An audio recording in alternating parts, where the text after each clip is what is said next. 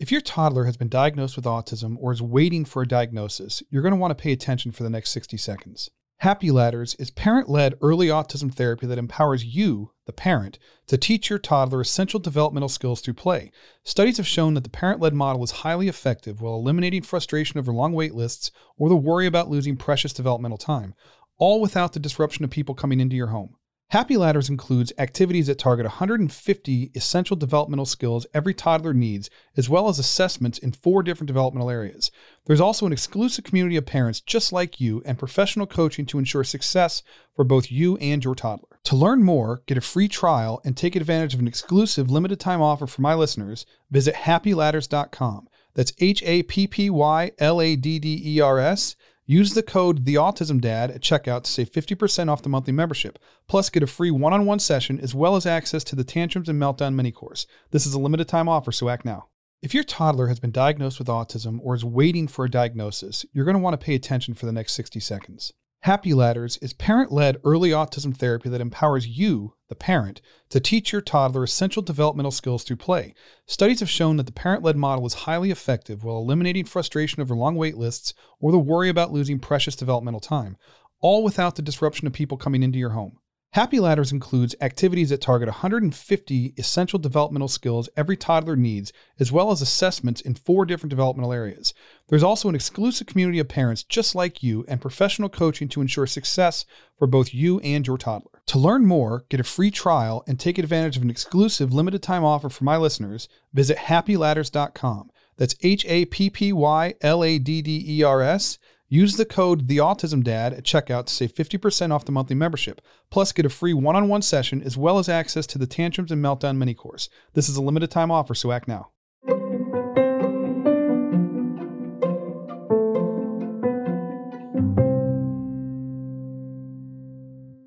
Hey, what's up, folks? My name is Rob Gorski, and this is the Autism Dad Podcast. Thank you so much for taking the time to tune in. You guys are like super awesome. I really appreciate you. And I'm really excited about today's episode because if you follow me at all, then you're probably sick to death of me talking about things like self-care, but it's so important and it's so easy for us to lose track of ourselves in the shuffle, of daily life and kids and all the additional needs and work and whatever. So my guest today is Dr. Whitney Casares. She is a pediatrician. She's a special needs mom and an author. We're going to talk about self-care. We're going to talk about burnout, and we're going to talk about how to balance your life, work and home and kids and yourself, and like not losing yourself in the shuffle of all of this stuff. So it's a really important episode, guys. It's a great message. So stay tuned. We'll be right back. We're back, and today my guest is Dr. Whitney Casares. She's here to talk about her book, The Working Mom Blueprint, Winning at Parenting Without Losing Yourself, which we'll get into in a minute. But then I think kind of the overall thing is sort of self-care and just kind of managing life without, like I always say, just without losing my mind, because I feel like I get there quite often. Thank you for taking the time to work through the technical issues and have a conversation. So thank you. Yeah, thank you so much for having me. And I think you're absolutely right. When you have children that have special needs, I have a child with special needs as well. You get to that point where you feel like you're about to lose your mind, or you feel like you're about to, blow your top pretty easily. And so I think the book that I wrote wasn't specifically with special needs parents, like as the only audience, but really I wrote it because I knew as a special needs parent that I'm in the trenches. I had to learn these principles by trial by fire, in a way that were very, very intense. And so they 100% apply to the parents that are listening to this podcast. Could you give us a little bit of background information about yourself? Yep. So I'm a pediatrician, private practice pediatrician in Portland, Oregon. And I work part-time there. I've been there for about 12 years. And I also am the founder and CEO of Modern Mommy Doc, which is an online platform that is about specifically helping moms to thrive, not just survive in their motherhood journeys, so that then that trickle-down effect, their kids can thrive as well. And I have 2 daughters. One is almost 8 and one is almost 5. And my oldest daughter is really awesome and amazing, and also such a challenge. before I had her, when I was a pediatrician, I was one of those people that people would say, like, are you going to sleep train your kids? And I'd say, oh yeah, obviously, are you going to make sure that they like eat the rainbow? Oh, obviously, in terms of foods and also in terms of my career, that I really felt like, what's with it with these parents? Like, get it together, get some childcare. What's the big deal? And I felt like it shouldn't be that big a deal to juggle both things, to juggle work and parenthood. And in my own office, I was one of those go-getter, really committed people, most doctors are, and felt like if I just put in the work in my job, and then when I become a parent, it should all work out fine. And then I had my first daughter, and she was all kinds of colicky. She started bouncing and rocking to go to sleep when she was about 9 months old. And she has continued to do that since, and does that about every other night. Whenever we have babysitters, they get very alarmed. And she's also continued to develop a lot of sensory issues. She has a sensory processing disorder. She had a lot of emotional dysregularity moments. We actually thought she had autism. We went down the path of the psychologists and the life coaches and the psychiatrists and all that. She's been diagnosed with a severe anxiety disorder and dysregulatory disorder. And so through my experience of having her and then another more typical child, that's my second child, I realized, like, actually it's harder than it looks in terms of being a parent, and especially a working parent. And that when I don't take care of myself, that I break, that I'm, even as a pediatrician, with all of the book knowledge, with all of the intellectual capacity and training other people to be able to take care of their kids well, that I am not a good parent when I don't take care of myself, and not a very good human either. So it brought me on this journey to try to figure out for myself, as I was feeling really conflicted, really overwhelmed, really burnt out, stressed, how could I create a life that was better for me and my family? And not because we would get rid of all the chaos in our lives or all the challenges in our lives, because those just do not go away. But so not to calm the storm, but more, how do I ride the wave, of what happens in our household? And then how do I help other moms to do the same? And how do I help other dads? And how do I help other parents to try to ride that wave so that they're not crushed by it? What were some of the challenges that you found trying to balance like your work life and your home life? Yeah, I think the biggest thing was I had been someone prior to kids where I felt like I was capable of giving it 100% in every single area. So if I was at work and someone asked me to see an extra patient at the end of the day, I would say yes, because I thought, well, that's being a good doctor, is being like 100% in it all the time, always the yes person. And so when I became a mom, I applied that too to my kids. Like, if my kids need me, then I'm 100% there. If the laundry needs to get done, then I have like the 100% clean house. If we need to have social obligations, I need to be 100% in on that. My parents need me to, they're aging, like, got to make sure I take care of them. And so I think really the biggest challenge was this idea of letting go and understanding the concept that some balls that I juggle in my life are rubber, and some balls that I juggle in my life are glass. And only the balls that are glass are the ones that I need to make sure stay in the air. And the rest of them I need to pass off to somebody else. I need to put in a bucket for another day, or I need to let them drop completely. And it was when I learned that lesson of like, I cannot do anything well if I try to do it all. That I need to choose to have some selective mediocrity to say, like, I am on purpose going to do this in a mediocre way so that I can do this other really important thing, having connection with my kiddo, taking care of my own mental health, making time for therapy, having a date night with my husband, doing a passion project that I really care about that gives me a ton of energy. If I want to do those things, there's only so many hours a day. So that means other balls have to drop, or actually decide the dishes are going to get half done, or they're going to sit in the sink for an extra day, or, that text is going to have to wait. And then be okay with that. That's the hard part, I think, is being okay with it, right? Yeah, is being okay with it. And I think that this is the thing that made me the most okay with it was I think especially when I'll speak for myself as a woman, I have traditionally had a hard time saying no to things, right? I'm a people pleaser. I think a lot of women are trained to be kind of like pleasers of people. And so just the idea of like, I'm just going to say no, because I'm just like one of those people that's like strong, I have boundaries. That was more difficult for me, that kind of rhetoric. It was a lot easier for me to say, I'm going to choose to say no to certain things because I'm saying yes to something else. Right? Like I am choosing, these are the things that I want to be at the center of my life. These are the things that make it so that the wheel of my life spins in a way that's actually healthy. And so I have to say no to these other things if I want these things to work at all. And I don't know if you've had this experience with your own kids, but it's like, if I don't prioritize sleep and food for my daughter, doesn't matter. I could like sign her up for all the camps. Like we could go to all the therapies. We could do all the things. Does not matter. If she's hangry, we're in a bad spot. Yeah. If she's anxious because she's stressed because we've had too many people over that day. My husband's a pretty social guy. I'm not, but my husband gets a lot of energy off that. And my daughter feels really worried all day long and she's holding in that stress. You better believe for the next 2 or 3 days, we're going to have a miserable time as a family.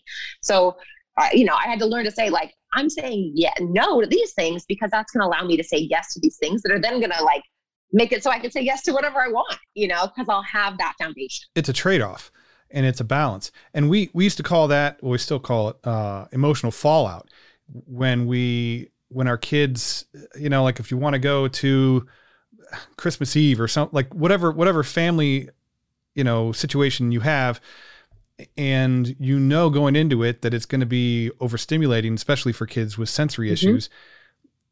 I used to have to weigh, like, where am I in life right now? Like, I'm going to have to deal with whatever happens afterwards. Is it worth it to do this? Can I manage the fallout afterwards? And is it fair to my kids who are going to be the ones who have to experience that, the meltdowns or the overstimulation or, whatever it is that they have to deal with. And it is tough to balance. Did you find pushback from people, or like, did you ever feel judged or?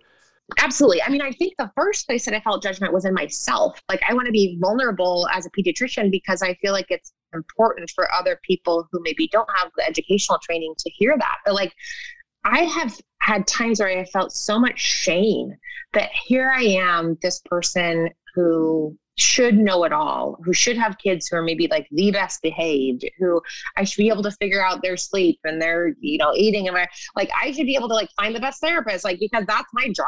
Right. And like, I couldn't. And then also shame of like, gosh, like the world looks at me and says like, you should kind of be able to do it all. Like, what's wrong with you? So I think the first place that I found pushback was within myself. And I had to, as you're kind of talking about, develop this ability to pause and have some like mindful self-compassion and reflection, which is a practice of being like, what's the rub right now? What are the choices? What's the inner conflict that's happening? What's going to be the fallout? What's the trade-off? What's the benefit? That takes some mindfulness. That takes like slowing down for a second and thinking about big picture, like zooming out. So that's number one. I mean, the second is, even from my immediate family, like my parents, my husband's parents, Lord love them, they don't always understand what our needs are. I mean, I think our friends actually have been much more supportive because they're not in it with us as much. We've definitely had to lay boundaries for our extended family to say things like, yeah, no, we can't actually come to Christmas at your house. That will be horrible for our family. And we realize it's the family tradition. That's how you've always done it. But what we need is a family vacation where maybe we meet you at like a neutral place, like at a beach house or something. Our kids have a lot of freedom to get their sensory stuff out. They have a pool, they have an ocean, they have the sand, and at night, it's pretty quiet, and they have the ability to not feel like there's too many people there. So, and in the beginning, we got, I think, a lot of like verbal like questioning. And as we've gotten older, and I think people have been around our kids and they've seen that like, wow, it actually does work when we do it in a way that actually is useful for our family. that started to build more respect. And we've had really clear communication. Like, we want to be a part of your family. We love you. We want to spend time with you. And these are the things that for our family will make it so that it's not stressful and won't create negative consequences for us. What types of sensory things does your daughter struggle with? Is it like in my house, the big thing is like texture, and there used to be a lot of auditory related things, like bright lights and stuff like that, but it's mostly food and clothes are the big ones in my house. Mm-hmm. Like we'll go through 10 shirts to find one that doesn't itch, or, yeah. Chicken nuggets all have to look the same, or there's something wrong with them and they won't, they don't taste right or something like that. Are those sort of similar to what? Yeah. I mean, I think a lot of the things for my daughter are about, noise. So like she a lot of times will try to turn up a podcast like super loud in the middle of the room and do a puzzle while the rest of us are trying to like have a conversation because she's trying to drown us out because it's distracting to her, or if like the music is too loud, she'll get scared. The other thing I would say is like the visual of, for example, like if we're at a theme park and there's just like too many kids around and the Ferris wheel's spinning and the roller coaster's going, she likes to be on the teacups that spin and kind of get that like, deep stim going for her. But she really doesn't want to be around all the people with all the noises and all the chaos. Like Costco would be like her nightmare. Nemesis, nightmare. So yeah, those are the big things for her. And then, yeah, she definitely has also some things about like her pants can't fit too tight and she doesn't want her shorts and the food's too slimy or that they touched or that type of thing. But really it feels like it's more visual and auditory for her. All right. Yeah, I can relate. I feel like as my kids, my oldest is 21 now, my youngest just turned 13. And then I have a 15-year-old in the middle. And it seems like as they've gotten older, they do better. And I don't know if it's they do better or they compensate better. Like I think the sensory issues are kind of always there, but they just sort of find ways of overcoming that, or kind of like they can absorb more before they reach a threshold where they get frustrated or overwhelmed or something like that. So it does hopefully get better. Yeah, no, it does. And I see that in my patients too. And I believe that for my daughter. I think the thing also that happens for kids and for parents as they get a little older is my daughter likes to, or doesn't like to, she does suck on her two fingers still. She's done this when she was 3 months old, and it helps her sleep. It helps her when she's feeling stressed. And, she's aware of it. She's like, these kids tease me about it. They say that I'm a baby. Grandma said I need to stop doing that because I could get germs, and they're right. But at the same time, she can't stop it. And so there will be probably a moment when someone teases her enough at school that she doesn't do it and she finds some other compensatory way to help herself. And it's really interesting as a parent, I'm sure you found this too, as you're trying to support your kids, advocate for them with teachers at schools, but then also help them to move along so that they don't have things that unnecessarily make them a target from other kids or from other people. That brings up a point that I wanted to ask you. When it comes to helping our kids to work through some of these things so that they can maybe better or more comfortably navigate life going forward, it sort of seems like it's controversial to some extent, whether or not you let your kids like help them to work through these things, or you just let them avoid them. Mm-hmm. Is it better?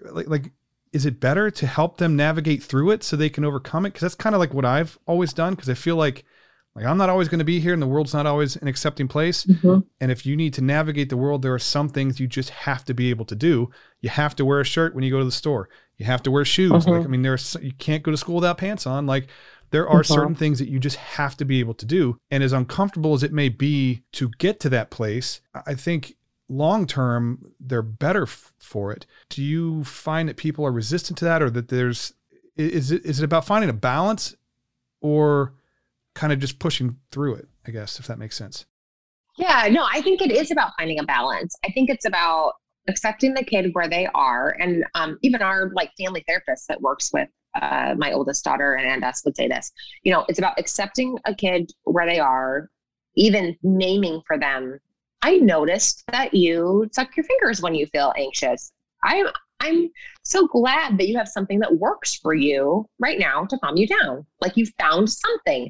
And then if you notice them finding something that's not that later, to be like, I noticed you didn't need to suck your fingers. Instead, you did this puzzle to calm yourself down, It's like moving them and then saying, I bet as you get older, you won't need to do that activity to calm you down because you're going to continue to grow and to develop so that they don't feel stuck in it, but they also don't feel shamed by it. Right. So I think it's that line of like a little push, a little pull, a little push, a little pull.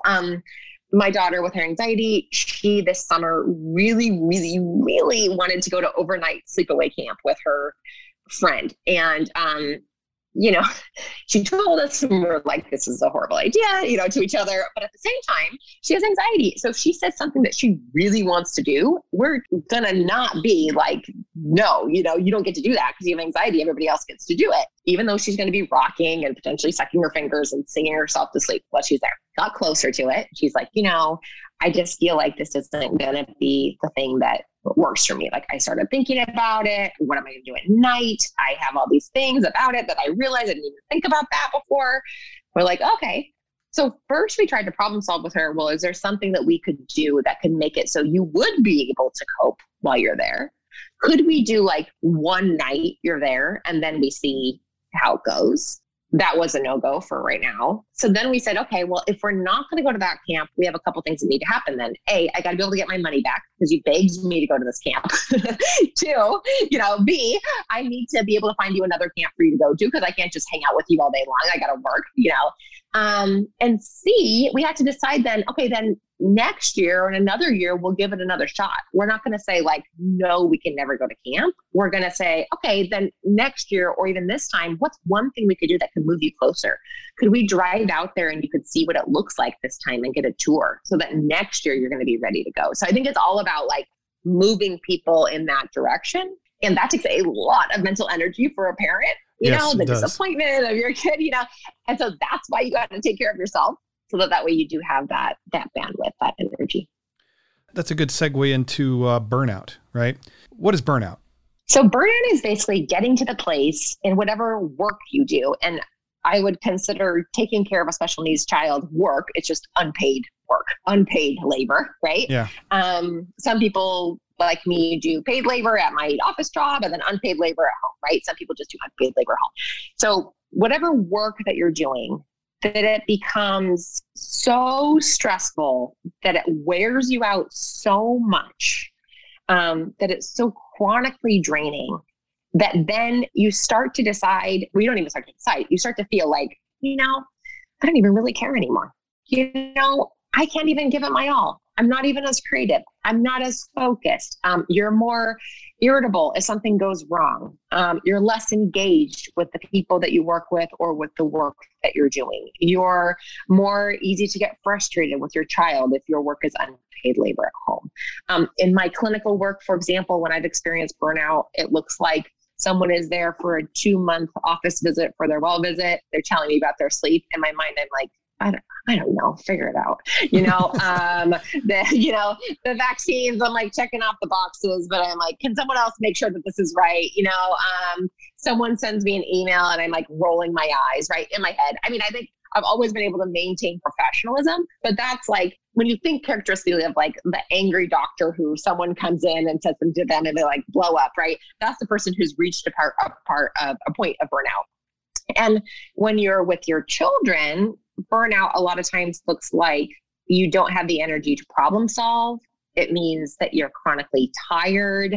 It means that you are less able to be fully engaged. Your kids are talking to you. It's actually like should be a good communication moment. They're excited to share something with you and you like don't even care. And yeah, that you're more frustrated with them when they do have meltdowns or blow ups, that you have a hard time having really a lot of sympathy or compassion for them. Compassion fatigue is the other word that people use, synonymous with burnout. And so burnout or caregiver, always referred to as caregiver burnout, specifically when you're dealing with a caregiver, but like, it's really hard. I've experienced burnout too many times, I think, honestly. Mm-hmm. How does someone bounce back from that? So, this is lame, but a lame way to say it, but it's a reality. It's like you got to name it to tame it first, right? So you first have to acknowledge the fact that you do feel burnout, with the help of a therapist, with the help of a good friend. If you are skilled and trained in mindful self-compassion with yourself, just naming like, gosh, I'm at a point where I just not care, telling somebody, even if it's yourself, that you feel that way. So recognizing it, validating it, like it makes sense that so you're like emotion coaching yourself. It makes sense that I am burnt out. I have this autistic child who is more challenging than a lot of other kids. I have been working my hardest to make it work for them and to get the chicken nuggets to be formed exactly correctly. And they still are upset. We went glamping instead of roughing it camping, and they threw a huge fit because there was a pit toilet, not a regular toilet, right? Like that makes sense. I'd be so frustrated and burnt out from trying so hard. And then that common humanity of, I bet that I could fill a coliseum full of other parents who would feel exactly the same way. I'm not alone. I am not like a bad person for feeling this way. Right? So I think that's step number one, is that pause of like emotion coaching yourself. And then you can figure out, what are the things that I need to do right now to address it? Sometimes when I've experienced burnout, what I need to do is tell somebody, I need a break. And I don't know exactly what I even need. What I need to do right now is just remove myself from the situation so I can like process and have time, so that I don't create any more damage to anybody, So my husband, like, I need to go for 5 hours and like sit in my car and watch a movie. Like, that's what I need to do because I'm so burnt out. That's not a healthy strategy for like the long term, but sometimes for the short term, that is the thing that needs to happen. So you have time just to process.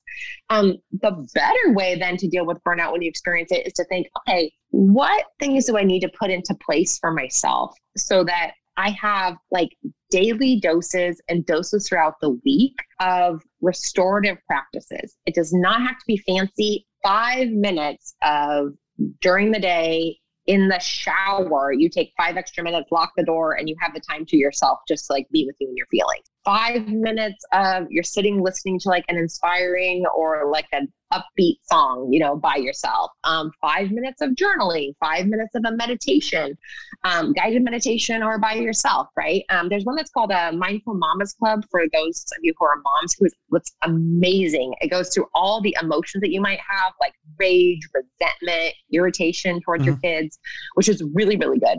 And then the other thing I would say is to decide that as you're trying to be like productively helpful for your child, it takes so much energy to care for a special needs child, that resting at regular intervals is productive. Like you will be more productive with your child. This is the same at work, but as a parent as well.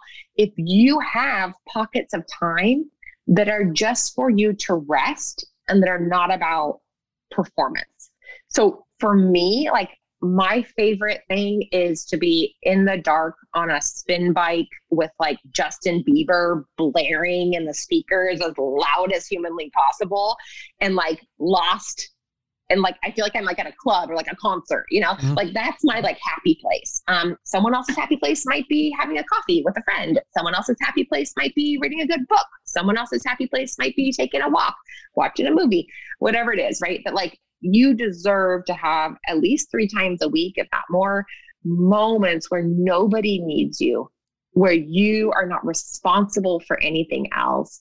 And for those of us who have partners, trading off with our partners is a good way to do that. If you have other friends that are in your community, special needs community, those are amazing people. Having caregivers, all of us only have a certain budget for certain things, but I would say that like the money that I've spent on investing in quality caregivers who can watch my kid for an hour that I trust has been so much more beneficial than any money that I've ever spent on like clothing or the furniture in my house or, books that I buy or vacation. Like those consistent times, investing in myself for those times is the thing that really has made it so that then I can come back to my kids in a more restful place. As we're talking, I'm just sitting here kind of like I'm listening to you and I'm going through in my head how overwhelming life can be when you're a special needs parent. And and I don't know where I am right now in life.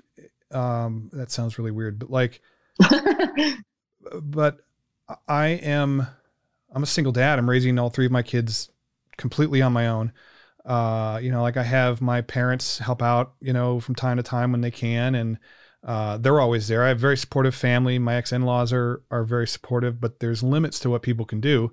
Mm-hmm, mm-hmm. We survived a year and 3 months of COVID lockdown because my oldest is immunocompromised. So it was me and my three kids in my house alone for, 15 months. I was just talking to somebody about this. One of my concerns as somebody who's, I feel like, self-aware enough to recognize that I experience a lot of stress. I don't know that when I feel like I'm okay, is it because I am so used to the stress that I don't feel it like I should, but it still has that same physical and emotional impact, over time. And so many parents, they don't recognize how stressed out they are. Or, I'll have someone, I talk to parents all the time and they have, one special needs kid and they think they can't be that bad because I have three and I make it look easy. Right. But that's not how it works, right? Everything is relative. And how can people learn to recognize how stressed out they are or how overwhelmed they are or how exhausted they are before they hit that point of no return where they've burnt the candle at both ends to the point where there's nothing left and they become massively depressed or they become physically and emotionally bankrupt? How can we help families to correct those issues before it reaches that breaking point? Yeah, I think that's a great question. And ironically, it's like the chicken and the egg, right? Yeah. Like when I do those practices of taking the 5 minutes by myself every day and taking the hour 3 times a week, I don't feel great at the beginning of those times every single day. It's like half the time I'm writing in my journaling thing, I feel so stressed. But it's because I had the moment to stop and realize it. So I've been in the middle of an exercise class or out with a friend and you finally have this chance to relax. You're on a vacation without your kids. And that's when you start crying, that's when you release. Right. So I think, part of it is that you have to give yourself the space to have that vulnerability with yourself so that you can recognize exactly how stressed out you are. And I will say that as a chronically performance-driven person, that I just read an article about this for Psychology Today, that especially for women, it's we're addicted to this productivity, to feeling productive, in part because it gives us value. It's part of our worth as women, I think, is just I'm productive, but also because it's when you're busy like that over and over and over again, it's it feels bad to be really still. And I think right. And sometimes as a parent of a special needs kid, it almost feels worse to slow down and go I feel really burnt out and stressed right now. It feels better to just be okay, what do they need? I got to buy the toilet paper. I need to sign them up for, school. I got to make sure that they got their lunchbox right. Okay. I'm tired at the end of the day, but that somehow feels a little better than because I'm oh, well, I did a lot today. Of course I'm really tired than it does initially to get kind of quiet with yourself and small with yourself and go inward with yourself, to have self-reflection and to be wow, I'm in kind of a bad spot. Okay. At the end of that 5 minutes, I feel better. Okay. This is the thing I need to be not in this bad spot. At the end of the hour, wow, I feel amazingly better. When I do this 3 times a week, all of a sudden I'm able to notice there's an absence of that stress. A lot of times for me, when I have a feeling of relief or when burnout goes away, it's less that I feel amazing. It's that I just don't feel I have that clutching, choking happening at my neck, And so I think it's making the space that actually allows you to notice, to recognize it. And I totally agree. And I think it's also one of the things that I have recognized, and it took me way too long to recognize this, but I always tell parents, like, you're allowed to feel the way that you feel. Like, feeling frustrated with my kids doesn't make them bad kids or me a bad parent. And you're allowed, even if your child has special needs, it doesn't absolve them from being annoying. Like they are still kids underneath all of that stuff. And, you're allowed to be frustrated or overwhelmed, resentful, like whatever it is that you feel as a human, you're allowed to feel those things. It's more about what you do with those feelings and how you manage them than it is about beating yourself up because you're human. Like, we all have very real limitations. And one of the flaws that I think so many of us fall into is we have to give our kids 100% all the time. Like, they come first no matter what. And it's well-intentioned, but horribly misguided. Yeah. And my therapist told me one time, you've got to be selfish before you can be selfless. And I thought, like, that seems so counterintuitive, but it's true. It's just a better way of, putting the oxygen mask on first, a better way of saying that. But it's so hard for parents to prioritize themselves, and if you're married, I was always told that, you prioritize yourself first so that you're the best version of yourself. You can do more with that. And you prioritize your partnership or your marriage, because then you're a united front, you're stronger together. And then both of you can focus on the kids. But for a lot of people, it seems counterintuitive to do that. They just pour and pour and pour and pour and pour until they have nothing left. I think it's really important that we recognize how important it is to take care of ourselves and make ourselves a priority so that we can be the best version of ourselves and we can better handle all the things that come along, whether you're just a parent or you're a parent to a special needs kid, or you're just a human, doing whatever. Like, you got to be able to do that. When it comes to your book, and I kind of feel like this probably ties in, what was the inspiration behind writing that? Like, is it a lot of personal experience and just kind of helping other people to avoid some of those pitfalls that you had to kind of learn the hard way?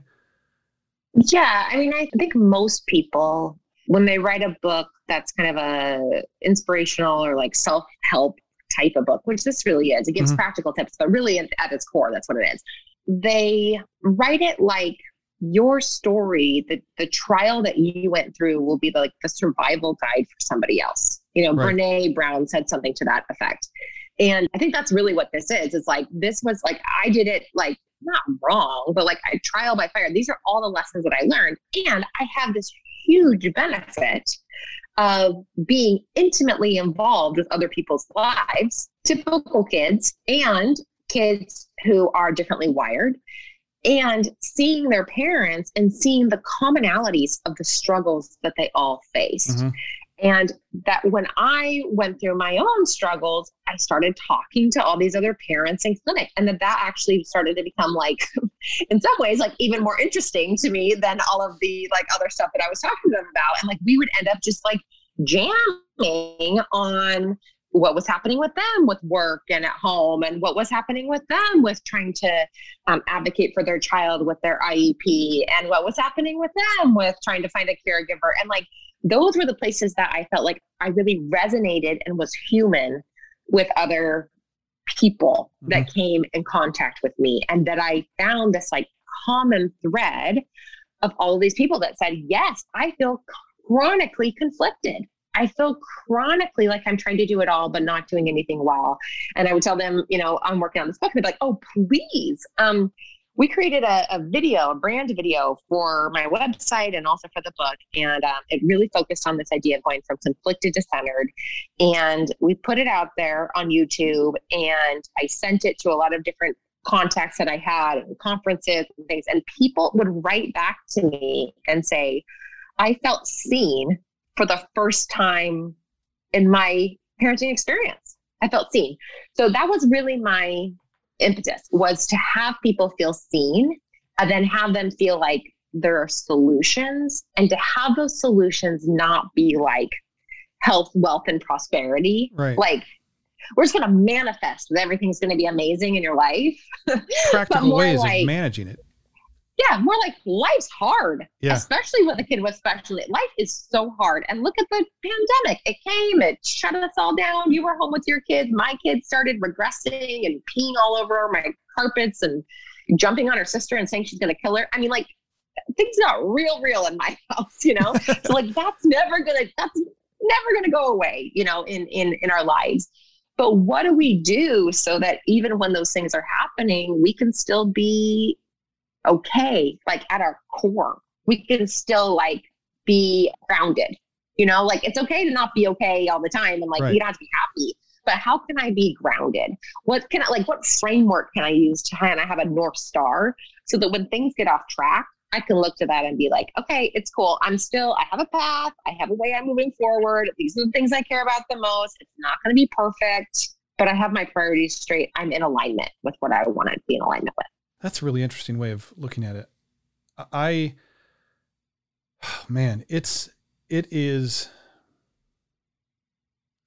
It's really hard when, and I've said this a million times in different interviews and whatever, but like I wake up every morning knowing that I'm not enough to meet the needs of my kids that day. Like there's nothing that I can do that's going to be enough. And that is a really horrible feeling. And I had to finally get to a point where it's like, you know what, even if there were 3 of me, that still wouldn't be enough. Like sometimes kids are full-time jobs in and of themselves. And then you add the additional challenges or the additional needs on top of that. And it just, you feel like, talk to so many parents, including myself, who feel like we're failures because we can't do everything that everyone else does. Like I avoid Facebook because I don't want to see what my high school friends are doing because they're probably not dealing with most of the stuff that I'm dealing with. And they like, all you see is these bits and pieces of people's lives. And you compare it to the struggles that you're going through, and then you always lose. And it's when you're a special needs parent, that is just magnified a million times over because nothing is going to be perfect. Sometimes, you know, your success in that day is that everybody survived, or that your kids actually ate because you found something that they were willing to eat, or that they wore pants for half the day, or, you know what I mean? Like there's so many things that the world at large, I think, takes for granted. And we don't get enough of that feeling of normalcy, like normal, like I hate the word normal, but I think you need some normalcy. Like you have to feel normal. You have to feel validated and that you're not alone and that there's other people out there who get it. And there's nothing wrong with needing to feel that way, I don't think. And I guess so it's all kind of part of that journey and balancing things out and finding a path forward and kind of forgiving yourself for not being superhuman, because we're doing a job that requires superhuman abilities and we have very real, you know, human limitations, but we just keep going and we keep trying and we keep building and we keep, you know, getting back up when we fall and whatever. But have you gotten any feedback on the book? Like a response? Yeah. Yes, absolutely. I mean, people have been saying, like, I wish I had this, you know, the older people who had 2 or 3 books and like, I wish I had this with my first kid. I think also just that feeling of like validation, you know, of, especially for the special needs parents, of like, wow, this person gets it. I mean, I'm with you. Like there are a lot of things we can't do in our family, that other families can do that are just they're just not in the cards for us. And that's disappointing. And there's loss there and disappointment. And I remember like our therapist who works with us around my oldest, said to my husband, you know, a year ago or so, like, well, he was having a hard day and a hard time with her. And she was like, I just want to remind you that like, you're an amazing dad and that you have like an exceptionally awesome kid, but who was like exceptionally challenging. If she didn't have those challenges, you wouldn't be talking to me about this because the other strategies you were using would work. But she's the kiddo who like the typical strategies just don't work. And so no wonder you have to get extra help. No wonder even the things that you've tried before don't work sometimes, that worked before don't work sometimes. No wonder it's like, sometimes you like just go, gosh, like we got to the end of the day and nobody killed each other. We did great. You know what I mean? Like, I didn't say anything mean to you. We're good. You know what I mean? Like, so yeah. So people who are special needs parents, they 100% get it. I think, the other people who've been just so, receptive and really positive about the book have been these moms who are like taught this idea of lean in to your career. Like, if you want to be like part of the game, if you want to have career advancement, if you want to reach the C-suite, what you need to do is just like give it your all and like play the game and don't act like you're a parent when you're at work. And I think my work, and there's other people who are creating this work too, are just having this battle cry of, we can no longer pretend like parents don't have kids, expect them to work like they don't have kids, and expect them to parent like they don't have work, or they don't have to bring in some type of income somehow. And so we have to make it that we are accepting kind of like the dual identity, the dual reality for these moms, so that they can choose when they want to lean in and lean out, and so that they have the support they need. And especially for parents who have special needs kids, that their work cultures are places that are accepting and supportive of them, and understand that there are seasons of life where maybe they're not going to be as productive. But man, if they're whole humans who are able to attune to the needs of their children in particularly challenging times, they're going to come back as like so loyal to you and like give their best work overall. I really like that. I really like that. I think as a society, I think there needs to be a shift towards that, where parents don't have to feel like they have to choose between either being a parent or working, a way where you can kind of blend the two, so that they're not, mutually exclusive, and you can kind of do whatever makes you happy, plus be happy at home with your family, and your kids can be whatever, and marriage does well, and like all of those things. I think that's really, really important. And it's, I think, overlooked a lot, or not fostered in the workplace. Mm-hmm. Mm-hmm. What do you want if there's one takeaway from your book that you want parents to walk away from with, what would that be? Yeah, it's this, when you turn 80, and you are at your birthday celebration and people are raising the champagne to you, there's things that they're going to say about how you lived your life and things that define you. And the reality is, you cannot control, like we said, all the factors that come your way. You can't control the circumstances of your life. You can't control the traumas that happen. But you can control where are the places that you put your time and energy. Only you are responsible for that. And when I turned 80, I want it to be that people said, wow, she knew what her priorities were, and she lived her life in alignment with those priorities, and she is content for it. So that would be my charge to people, is just to recognize the steps to doing that are creating a framework around what are the things that matter most to you. You have to know what those things are, so that those can be your glass balls. And then you can find a way to deal with all the other balls that are out there, but first and foremost, defining what are your glass balls, how are you going to juggle those? And then the rest of the stuff we can deal with. But that's the first and foremost thing, is just deciding like, hey, can't control everything. Can't promise you health and wealth and happiness all the days of your life. But I can, I can promise you that if you decide I am going to be the type of person who puts my time and energy on the things that matter most to me, that's where the money is. That's where the peace and presence are found. I really like that too. That's really good. Where can people find the book? You can find the book, The Working Mom Blueprint, Winning at Parenting Without Losing Yourself, wherever books are sold. Amazon's probably the easiest place to go looking for it. And then you can find out more about us on the gram. We're at Modern Mommy Doc, and we're actually starting a new member space. So we're excited about that. We're going to have a special channel that's just for special needs parents too. So that's a place to find more community. I know all of us are always searching for more community. And then you can follow us. We blog weekly, do newsletters at www.modernmommydoc.com. I will have all of those links and all that information in the show notes so people can just click and not have to remember, because I don't even remember what day it is most of the time anymore. So clicking is a lot easier than trying to remember that. Thank you very much. I really appreciate the conversation. And I like the way that you kind of think about, or you approach burnout and self-care. It's a little bit different than, I guess, how I've always thought about it.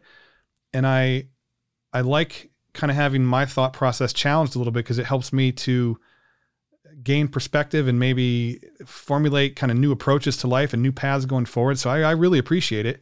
Thank you very, very much. Absolutely. It's my pleasure to be here. I will, have all the information in the show. If you want social links and stuff like that, if you get that to me, I'll get all that stuff in there too. And yeah, sure. Thursday. It's Thursday. Mm-hmm. I'm saying it's Thursday. I'm not asking. I know it now.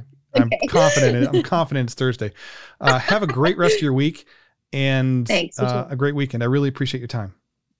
Yeah, absolutely. It was really nice to connect with you. Thank you. Take care. Yeah. Bye. Thank you too. Bye.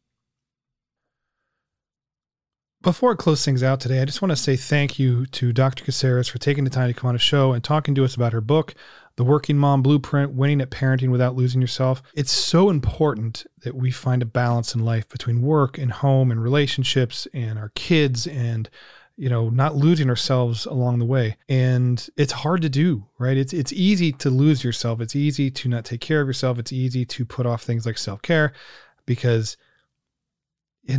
taking that time out of your day and taking it, feels like you're taking it away from your kids, you're taking it away from work or whatever, but you have to take care of yourself. It's so important.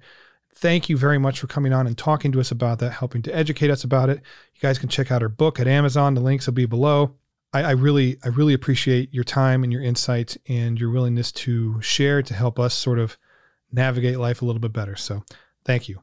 As for me, you can find me at theautismdad.com. All my social links are at the top of the page. You can subscribe to this podcast in any one of your favorite podcast listening apps. I don't have a preference. You just hit that subscribe button. I'd really appreciate it. And if you haven't already done so, if you could rate the podcast, I would really appreciate that as well, because that helps me to kind of learn what I'm doing right and wrong and what you guys like and don't like. And it just sort of helps me to grow. So it's like constructive criticism, right? So I appreciate that. Anyhow, I hope you guys have a great weekend. Please stay safe, get vaccinated, wear your mask, do everything you got to do to keep your loved ones and yourself safe during this COVID pandemic. And I will talk to you guys next week. See you later. Bye.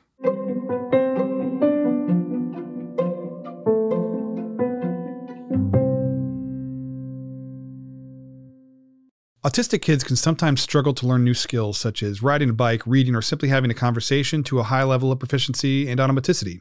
Brainiac is a brain enhancement program that gets to the root of the problem. It builds stronger brain and body connections that elevate learning capacity within 4 to 6 months. Brainiac cross-trains motor movement, visual, auditory, and cognitive thinking connections using fun, interactive video games. Strengthened connections allow kids to learn new skills and perform them automatically with more confidence and greater independence. Brainiac is for homes and schools. Visit Kinuu.com, that's KINUU.com, and be sure to use the code TheAutismDad at checkout to save $500. It's a limited time offer and it will expire on May 31st.